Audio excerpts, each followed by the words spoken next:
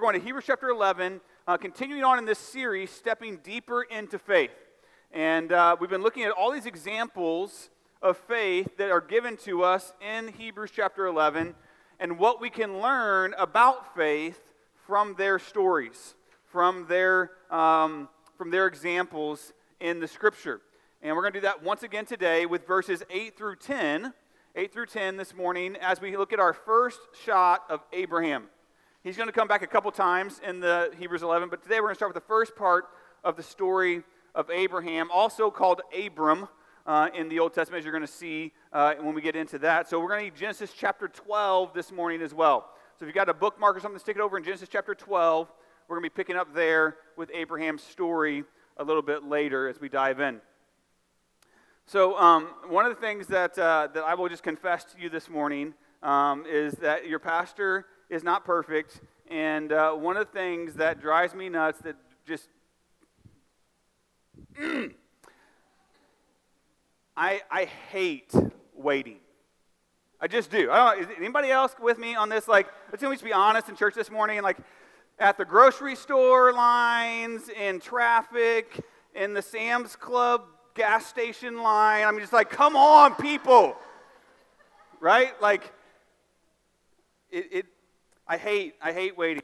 And I'm always looking at what's the fastest way I can get through this process. I can get through this line. Like, I'm always trying to size it up. I'm standing there in the grocery store getting ready to pick my line. I'm like, all right, this one's got 3 people, but this one's got 2 people, but they've each got 2 items, and this person over here's got a whole cart full of stuff. So, like, but that checker seems like they're going faster, and they're sipping on some Red Bull, so that might be an option. And this kid in this cart's already chewed off the price tag on something, so that's definitely a price check issue. Like, so I'm trying to figure out all these things and which lane is going to go the fastest. And for all that work, for all that effort, I'll just be honest, my results on that are probably about 50-50, right? Like, it doesn't even seem to matter sometimes.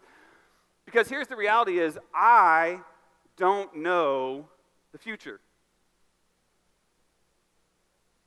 I know that's not shocking to you, but sometimes we think we can, right? Like, we think if we can plan it right, we can prepare right, we can do all the stuff, and we can figure out how this is going to go, and we can guarantee a certain result if we play our cards right in what we want to see happen in the future. But it doesn't work. And not just in grocery store lines, but in life. If we're really being honest and truthful, we have little to no control over how the future of our life is going to play out. But thankfully, the Lord does. The Lord is sovereign, as we're going to see today, meaning that He has full control over all of creation, including the future of our lives, and He has a plan for our lives. And that plan is good. We just sang about how good God is this morning. His plans for us are good, and they are better than whatever plan we could concoct for our future. But so often we fail to believe that. And so part of faith, part of stepping deeper into faith, is believing that God has a better plan for your future than you do. Abraham believed that. We're going to see that in his story today. And because of that, we're going to see that faith follows God to a better future. Faith follows God to a better future. Better than I can come up with, better than I can plan, better than I can orchestrate on my own. If I'll just follow Him, it'll be better. So with that in mind, go ahead and look at Hebrews chapter 11. And I'm going to start in verse 8 this morning. It says, by faith Abraham obeyed when he was called to go out to a place that he was to receive as an inheritance. And he went out not knowing where he was going. By faith he went to live in the land of promise, as in a foreign land, living in tents with Isaac and Jacob, heirs with him of the same promise. For he was looking forward to the city that has foundations, whose designer and builder is God. So let's pause there. First thing I want you to see, we're going to start with just verse 8. Just verse 8. Point number 1, believe God's plan is better.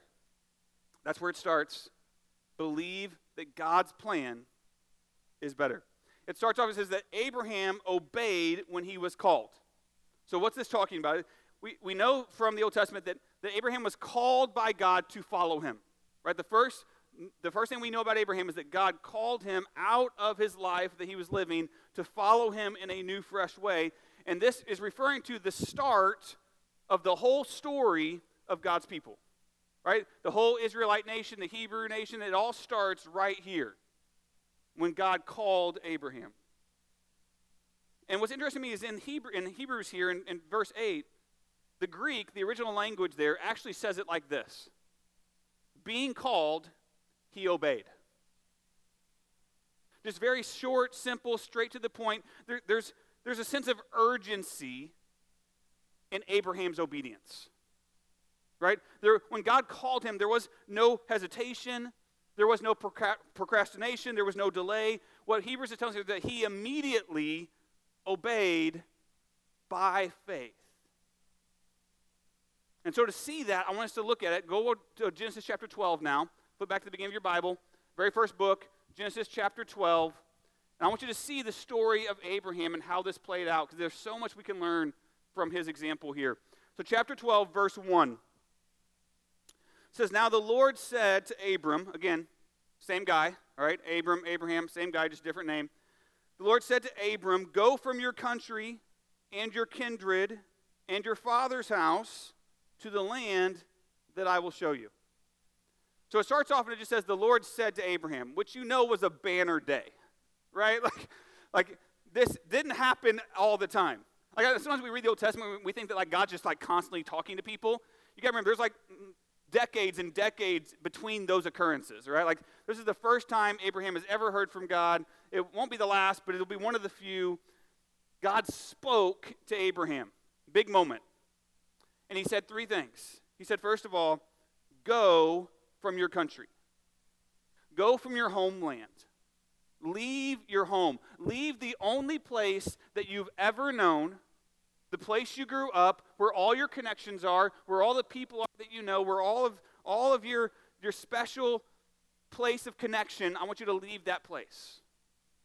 I don't know if you've ever had that experience. I know we live in St. Louis, and a lot of times in St. Louis people grow up here, and then they stay here, and they raise their families here, and they raise their families here, and it's just kind of a thing. Or even if they leave and go somewhere for a little while, they come back to live here because that's kind of a culture thing, and that's fine, that's great. But if you've ever had to leave, even for a season, home, wherever home felt like to you, maybe that's not here, maybe that's somewhere else, but if you had to leave your home, that's hard. I mean, Courtney and I, we didn't grow up in St. Louis, but we met here in St. Louis at college, and we started our life together here. We lived here for several years, and we taught school here and went to church here. And then when we went into full-time ministry, we had to leave, and we went to Indiana. And we were in Indiana for 5 years serving at a church there. But we would come back to visit family and visit friends, like, you know, periodically throughout the year. And every time we came home, or I say home, every time we came back, as we were driving across Illinois, you kind of get to that place where you finally you crest up over the horizon, and you see the arch kind of pop up, and you're just like, home. Like we would see it, and it would just be like, we're home. We would see the river. We would see the bridge. Like, there's something about home, wherever that is for you, and it's hard to leave that. And when we got ready to go out and plant a church, we told God, hey, we'll go anywhere you want us to go. Blank check, anywhere you want us to go. But our hearts were for here. We love the city. We love St. Louis. We wanted to plant here, but we said, God, we'll do whatever you want us to do. Thankfully, he was gracious enough to grant us the desires of our heart. And we were able to come back here and start a church. It's hard. It's a big deal to leave your home, and that's exactly what he was telling Abram to do. Leave. And the thing is, Abram's never going to come back. God's leading him to a new home, which is a big deal. And it says, leave your country. And we found out, if you kind of just turn back maybe a page in your Bible there in chapter 11, verse 28, we find out that Abraham's country, or his city more specifically, was Ur of the Chaldeans. That's where his family was from. And if we do some history research, some archaeological research, we find out some things about Ur. Ur was a very advanced city. It was a very advanced civilization, a very advanced culture. It was kind of a famous and prized city of the day in that region. Archaeology has done several digs there, and they found these very extravagant, like 2-story stone homes that were whitewashed on the outside for appearance. They had fully functioning kitchens and sanitation and everything in the home in this time period. Like, that's very advanced. And so, in other words, this would have been a very good place to live and not an easy place to leave. And so for God to call Abraham out of this place, leaving such a great city, would have required a great deal of faith and trust in the Lord. Faith that God had a better plan for his future than what Ur had to offer. So he says, leave your country. And then he says, number 2, leave your kindred. Leave your family, leave your loved ones, leave those that you care the most about, right? The ones you have the closest relationships with, the ones who would ultimately be your legacy if you stayed. And this was an even more difficult command, I think, for Abraham, because we find out again in chapter 11, right before this in verse 30, that they already knew that his wife, Sarai, or Sarah as she's called later, they already knew she was barren. They already knew she wasn't having any kids. And so now he's saying, I want you to leave all the family you have now with no hopes that you're going to have any more family in the future. It's a big deal.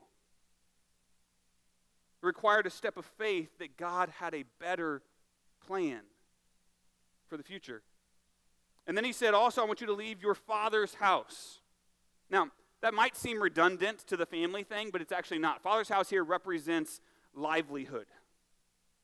It represents his business, his inheritance, because in this day and age, when you grew up, you just joined whatever the family business was. That's how you made a living. And if you had any chance of being prosperous, if you had any chance of having a good financial life, you had to just invest in and help grow the family business. And God's telling him, hey, I want you to leave all of that. Leave that behind. Not to mention any shot at inheritance, because again, your inheritance only came through your father's family and your father's business. There was no 401k, right? There was no union, retirement plans. There was no Social Security. If you had any shot at inheritance, it was through the father. He's saying, I want you to leave your father's house. Leave all of that behind. This kind of risk, it would have been a big risk, required great faith that God had a better plan for his future. And then he tops it off with this. He says, I want you to go from your country, from your kindred, from your father's house, to a land that I will show you. Did you notice the future tense there? Like, he hasn't even told Abraham where he's going yet. He hasn't even told him what he's asking him to leave all of this to get, to gain. He had no idea. It reminds me of that game show they've kind of resurrected now with Brady, the Let's Make a Deal. Right? Have you guys seen this thing, right? Where they have this stuff and then they pull them up and there's always like 2 or 3 doors. Like, all right, now you got to pick. Do you want door 1 or door 2? But the problem is you don't know what's behind either one of them. Right? Abraham had no idea what was behind the door. God's just saying, do you trust me enough? Do you have enough faith that I have a better future for you, that you'll leave all of this behind? This was the moment of truth. Not to mention, him calling Abraham to another land wasn't just about the land. But in this time period, people thought about gods as being regional or territorial. In other words, God was over this God was over this area, this God was over this area. So to change lands, to change locations, would have been also meant to change gods. And so he's calling Abraham not only to a new place, but to a new heart of worship. He's calling him to come, like, will you come and worship me in my land that I'm taking you to, and leave all of this other behind? And it says in verse 8, back in Hebrews chapter 11, and he went out not knowing where he was going. This was the moment of truth. Abraham had heard God's call. He had heard his offer, and he had to choose. Will I abandon the land I have now for some future land that Yahweh is going to show me? Will I abandon the family that I have now for whatever family is going to look like and what Yahweh is offering in the future? Will I abandon the blessing and the inheritance that I have, that I can see, that I can touch with my Father right now for the hopes and the promise of whatever God's going to provide in the future that I can't see. And it says he went out. He made a full, definite break with his former life. He pursued a definite and yet unknown place that he believed God was taking him to. He believed God for a definite inheritance that was greater than what he currently knew. And he was only able to do this, he was only able to follow God in this way because he had faith in the Lord that his plan was better. For many people, this is where faith falls short. This is where our faith fails. We believe in God. We believe that he's God. We believe that he's powerful. We believe that he's even sovereign. But we don't believe that he's good. Not really. Because we say things, we think things, where we think that we don't believe that his plan for the future will actually be better than our plan for the future. And so we say things like, I love Jesus, I believe in Jesus, but not enough to give, trusting that he'll provide for me if I do. I believe in Jesus, I love Jesus, but not enough to say no to the social demands on my kids' activities, trusting that time with the Lord, time in his word, time with his people is actually more valuable and better for their future than whatever else the culture is offering. I believe in Jesus, I love Jesus, but not enough to forgive my spouse and to trust him to heal my marriage. I believe in Jesus, I love Jesus, but not enough to satisfy me. Not enough to satisfy me if I don't get the promotion, or the mate that I want, or the car that I want, or the degree, or the American dream. I don't really believe that he is good enough to satisfy me if I don't get the future that I want. And so I'm constantly trying to orchestrate and plan and do my thing and just tag God onto the end of it, rather than believing that God's plan is actually better than anything I could come up with anyways. But to think this way is to completely misunderstand God's sovereignty. God's sovereignty doesn't just guarantee that he has a plan. It doesn't just guarantee that he is in control. It guarantees that his plan will be the best possible outcome for my life. That's what sovereignty means. Because if God is sovereign and God is good, which he is both, his plan cannot be anything but perfect. There is no better plan than the plan that God has for you, for your life. Which means we can believe him for a better future than whatever it is we think that we're running after. Believe God's plan is better. That's the first thing we see from Abraham. Second thing we can learn from Abraham comes from verse 9. Hebrews 11, verse 9. Point number 2, believe God's promise is trustworthy. Believe that his promise is trustworthy. It says this in verse 9. It says, by faith, he, Abraham, went to live in the land of promise. The land of promise. What promise is he talking about here? Well, again, let's go back to Genesis chapter 12, verse 2 and 3. And I want to show you the promise that he gives to Abraham from the very outset of this calling.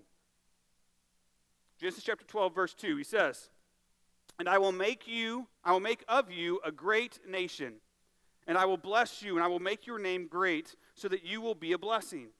I will bless those who bless you, and him who dishonors you I will curse, and in you all the families of the earth shall be blessed. So that's the promise. So let's take this apart. Number one, the main thing he says is, I'm going to make you a great nation. But in that statement, I'm going to make you a great nation, actually implies kind of three other promises or three other parts to that promise. If you're going to be a great nation, first of all, you have to have land. Right? You have to have somewhere to reside. You have to have some territory to rule over. So in promising him that he's going to be a great nation, it's promising, hey, I'm going to give you some land for you to be a nation in. So there's the promise of land. Secondly, to be a great nation, you have to have people. Right? Like, that's what makes up a nation. And so, hey, I'm going to give you a people to govern, a people to reside over. But specifically for Abraham, this people are going to be your descendants. They're going to come from your family, we find out later. That I'm going to grow this nation from you. Right? So I'm going to give you a land, I'm going to give you people, and he says I'm going to give you blessing or favor. So he doesn't just say I'm going to make you a nation, right?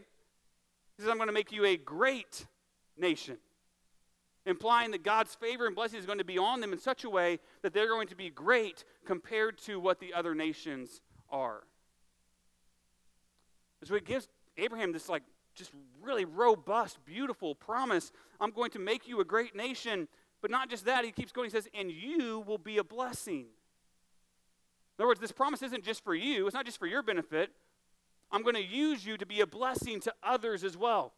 Abraham and his nation are going to become a channel of blessings to other people, and not just to a few people.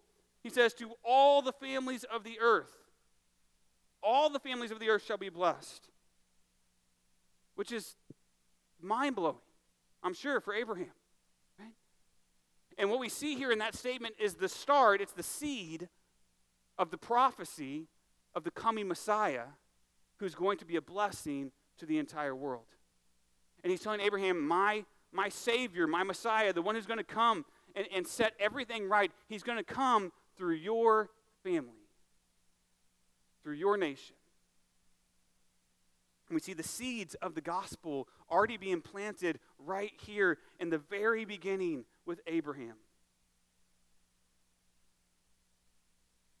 And Abraham's family line, through his faith, through his obedience to God, is going to give way to all these other promises of God coming true. This is why the gospel is for all people. Right? The gospel is not just a Christian thing. The gospel is a global thing. Because every single person on this planet has been born with a sinful heart and a sinful nature, and we do sinful things, and we rebel against God, and we disobey his word, and we violate his holiness, and because of that, we deserve wrath. We deserve punishment. We deserve hell for the sin that we've committed against a perfect and holy God.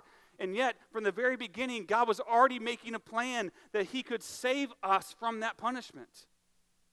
That he would send his own son, Jesus Christ, to come and to be born as a man, to live a perfect and sinless life, and then go to the cross as a substitute and die in our place.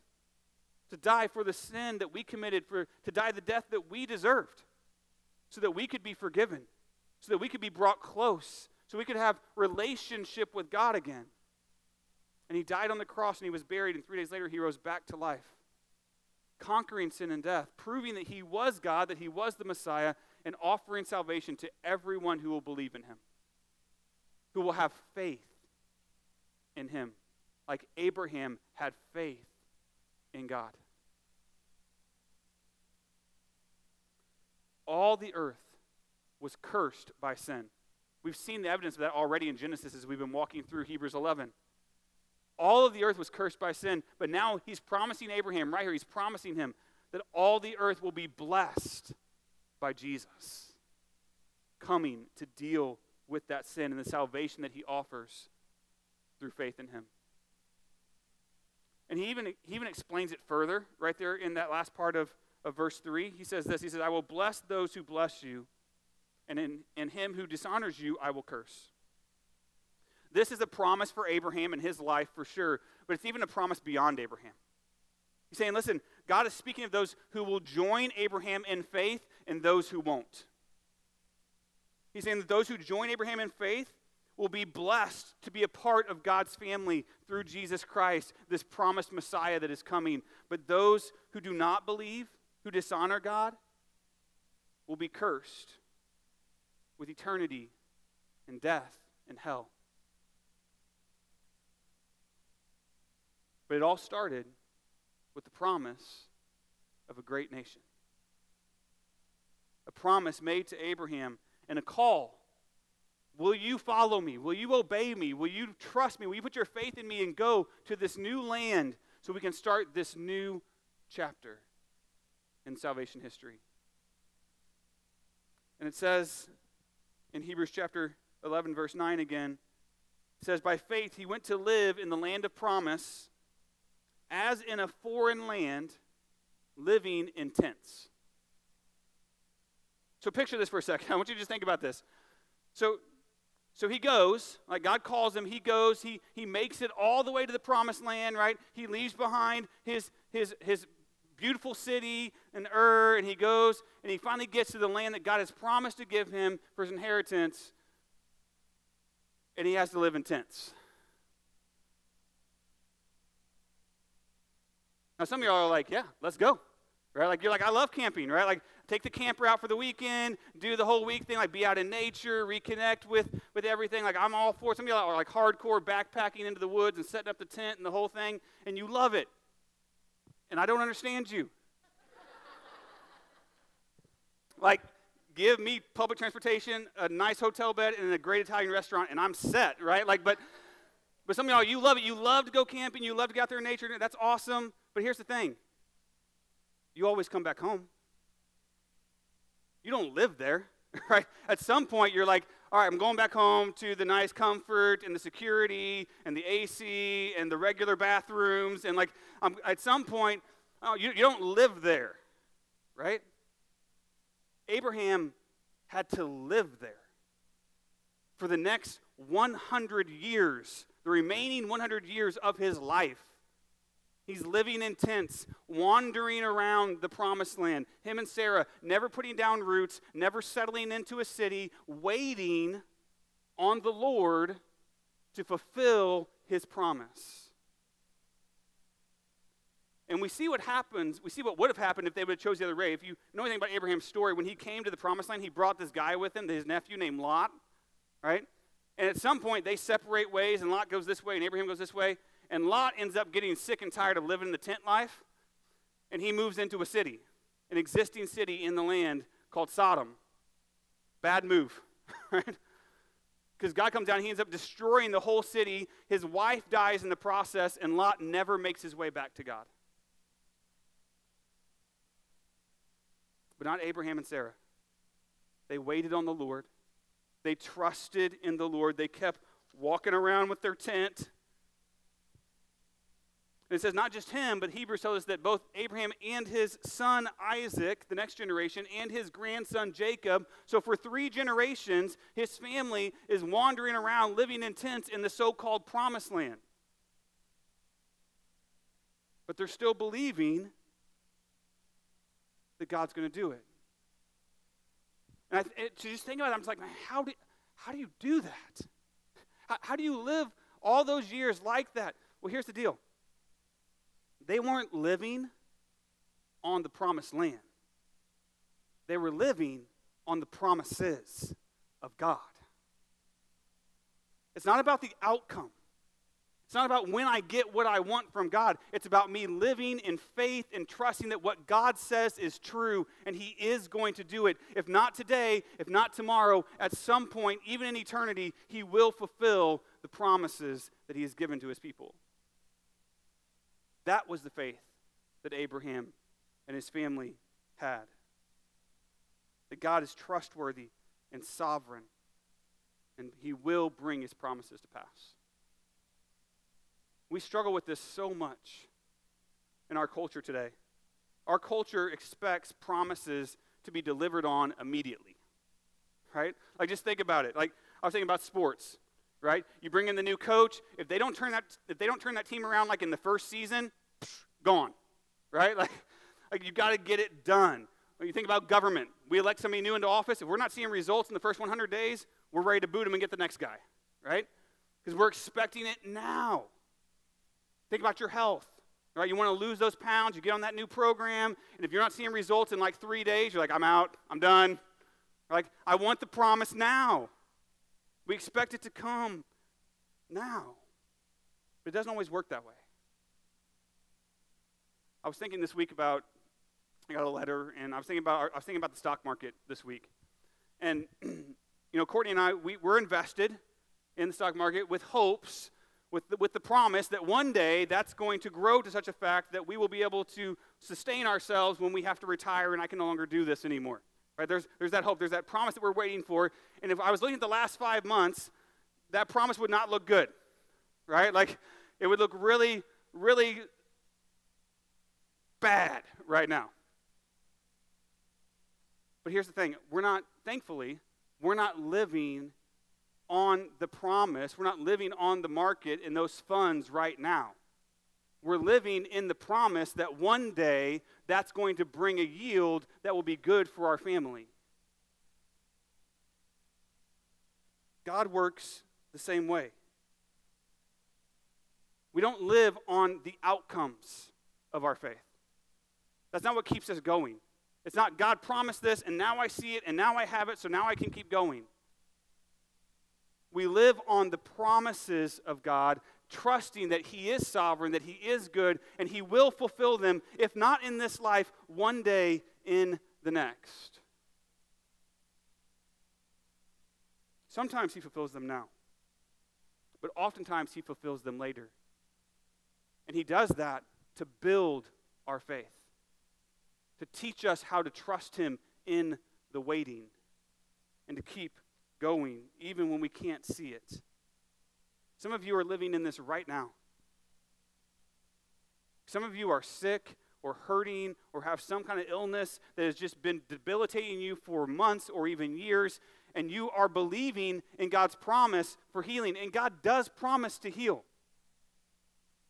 But if you're living day by day, every moment, just looking and waiting and just crying out for that promise, for that healing, it's going to be miserable. If God promises to provide for us, He promises even to bless us. But if you're always living your life for the next blessing, for the next blessing, for the next blessing, you will never be satisfied. God promises a perfect existence in His presence with Him. But if you're looking for that to happen in this life, on this earth, your faith is going to be shattered and you're going to be in dissolution. Because the promises don't always happen now. But that doesn't mean they're not true. It doesn't mean they're not coming. God will fulfill His promises either in this life or the next, but we don't live on the outcomes of the promises. We live on the promises themselves because they flow from God's character. That He is good, and He is sovereign, and He is trustworthy. Believe God's promise is trustworthy. That's the second thing we see from Abraham. One more thing. Look at verse 10 this morning. Hebrews chapter 11, verse 10. Point number 3 is this: believe God's power will deliver. Believe God's power will deliver. It says in verse 10 that Abraham, he was looking forward. I love that. I love that Hebrews points this out to us, that he was looking forward. He was looking beyond the here and now. He was looking beyond this temporary life. He was looking to his eternal destination that was coming one day. He knew that if God did not deliver on the promise now in this life, He would somehow deliver on the promise in the future, in eternity, for His family, for the next generation, whatever that might look like. He believed that God was trustworthy and that His power would come through to deliver according to His sovereign plan. And he says he was looking forward to the city that has foundations. Notice, he's looking forward to the city. Not to the tents anymore, right? Not to the fields, not to the wandering around. This is my biblical proof that that's where we're supposed to be. We're supposed to be in the city, okay? Okay, you guys aren't behind that. Okay, so, but he's looking forward to the city. I think the emphasis here is actually because it's a permanent home, right? Tents aren't permanent. Tents are temporary. A city is permanent.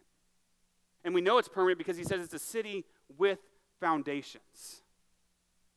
Those foundations point us to the unfading durability of an eternal place with the Lord, where he's going to be living with God, with his family, in the unfading city for all of eternity. And he emphasizes this again. He says the foundations whose designer and builder is God. The designer and the builder, meaning this city was fully planned and completed by God himself. And therefore, the city is superior and it is permanent because from conception to completion, it is the work of God. We can't find a better future than that. We can't find a better land. We can't find a better place to go than the place that God designed and built for us. It's a perfect home built by a perfect God. And so we see here that faith is believing that regardless of my earthly circumstances, that God is bringing a better future. He is. And one day God will provide so that there is no more poverty or need, no more unpaid bills. One day God will heal so that there is no more illness, no more death, no more struggle. One day God will reconcile so there are no more broken relationships or bitterness or strife. One day God will recreate so there's no more natural disasters or destruction. One day, God will redeem so there's no more sin. There's no more rebellion.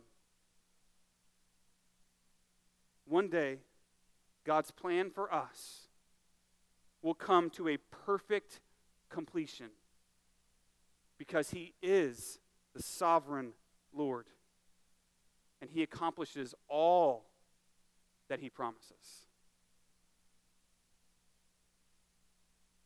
Friends, you need to know this morning, God is sovereign, which means you can trust him to deliver a better future. He will. He will every time. And so let's lock arms with Abraham. Let's follow the father of faith. And let's join him in this reality that faith follows God to a better future. Will you stand with me? Let's pray and respond to the Lord this morning. Dear Heavenly Father, we come to you today. We thank you, God, so much again for giving us this place every Sunday to come, to worship you, to be with your family. Lord, to hear from your word, Lord, to let your Holy Spirit move and work in our hearts, God. And Lord, I just believe that there are some in this room today, Lord, even myself in some ways, Lord, that need this course correction to our faith. Lord, we need to be reminded of who you are, that we can trust you because you are the sovereign God. And so, Heavenly Father, we humble ourselves before you today. We're confessing that even when we don't believe it, even when we don't act on it, Lord, that you are sovereign. And Lord, forgive us. Forgive us for all the times where we doubt you, where we doubt your plans for our lives, where we think that we can do it better, where we think that we have a better idea, we have a better future in mind than you do. Lord, humble us. Lord, show us that your ways are better, that your power is unmatched, that your promises are true, that your plans are best. Help us, Lord. Help us, Lord, to trust you in faith for now and for our future. Pray all this in Christ's name.